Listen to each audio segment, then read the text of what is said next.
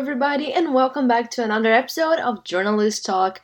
And today, I just wanted to bring news from this week.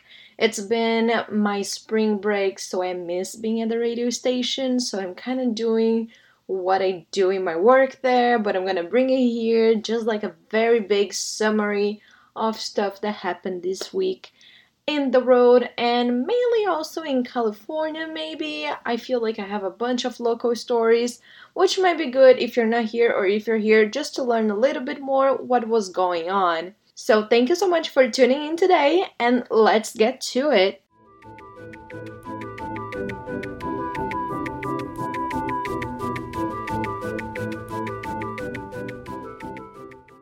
LA Mayor Karen Bass accepted a Woman of the Year award from the California Legislative Women's Caucus in Sacramento. This award was founded in 1987 by the Assemblywomen from that year, who realized that legislature had no celebrations scheduled for March, which is Women's History Month. Bass also marked her 100th day of administration on Wednesday, reviewing some of her main doings, such as her housing programs to end homelessness. In anticipation of the LAUSD school's closure, the LA Zoo offered free tickets for students K-12 with proof of current enrollment and a fee of $5 for chaperones.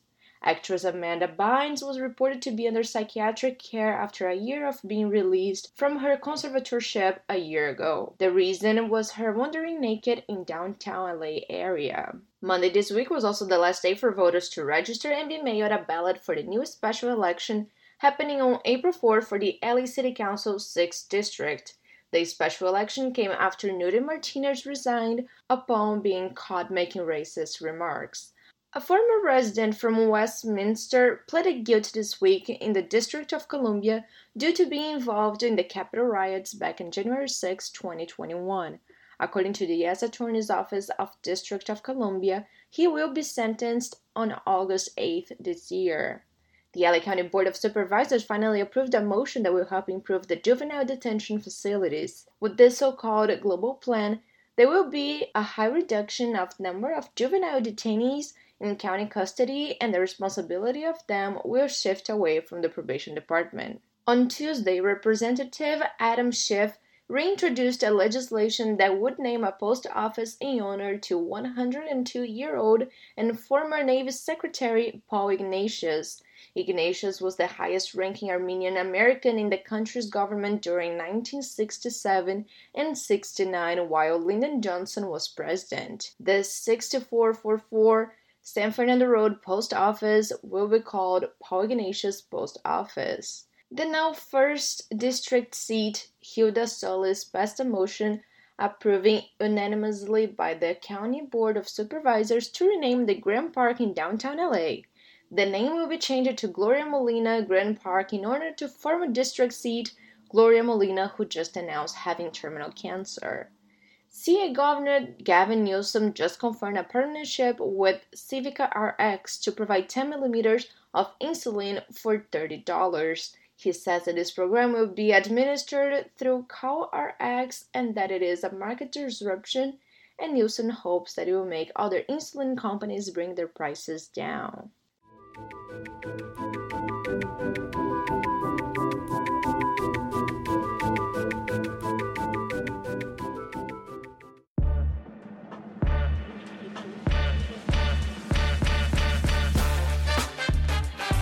Hey listeners, I have a great news for you. I'm here to incentivize you to create your own podcast just like me.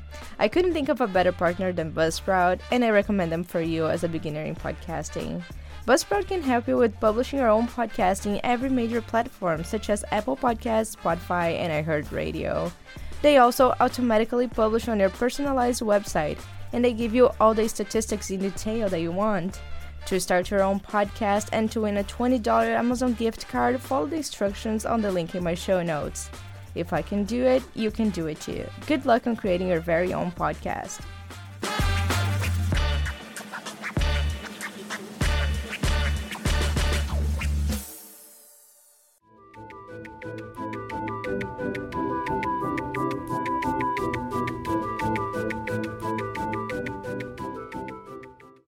Netflix just announced they renewed their psychological thriller series You to its final and fifth season. It is set to premiere in 2024.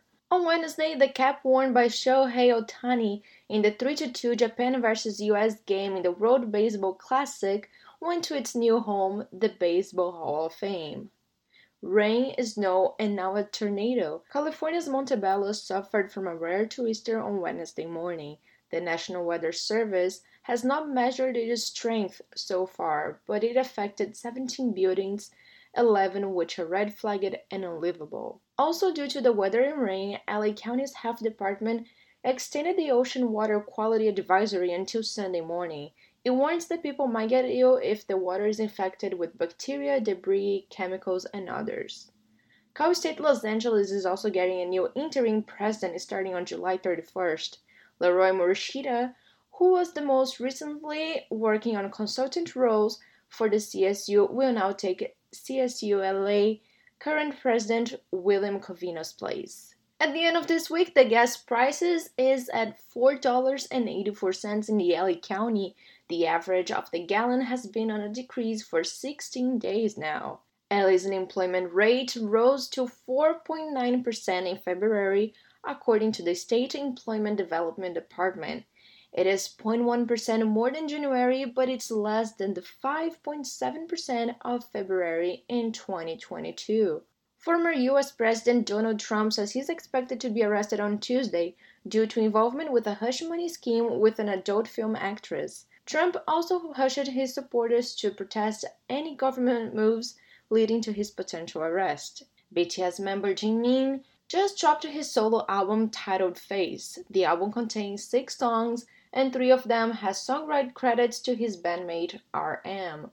Actress and singer Selena Gomez published on her Instagram stories that model Hailey Bieber told her she was receiving death threats. Selena says she always advocated for kindness and love, and that no one should experience hate or bullying. In a recent friendly game of Argentina against Panama, Lionel Messi made history once more by scoring his 99th international goal and 800th of his whole career. Football player Tom Brady is now involved in basketball. He recently acquired an ownership stake of the WNBA Las Vegas Aces team. Brady says that he always was very supportive of women's sports since he grew up watching his older sisters playing sports.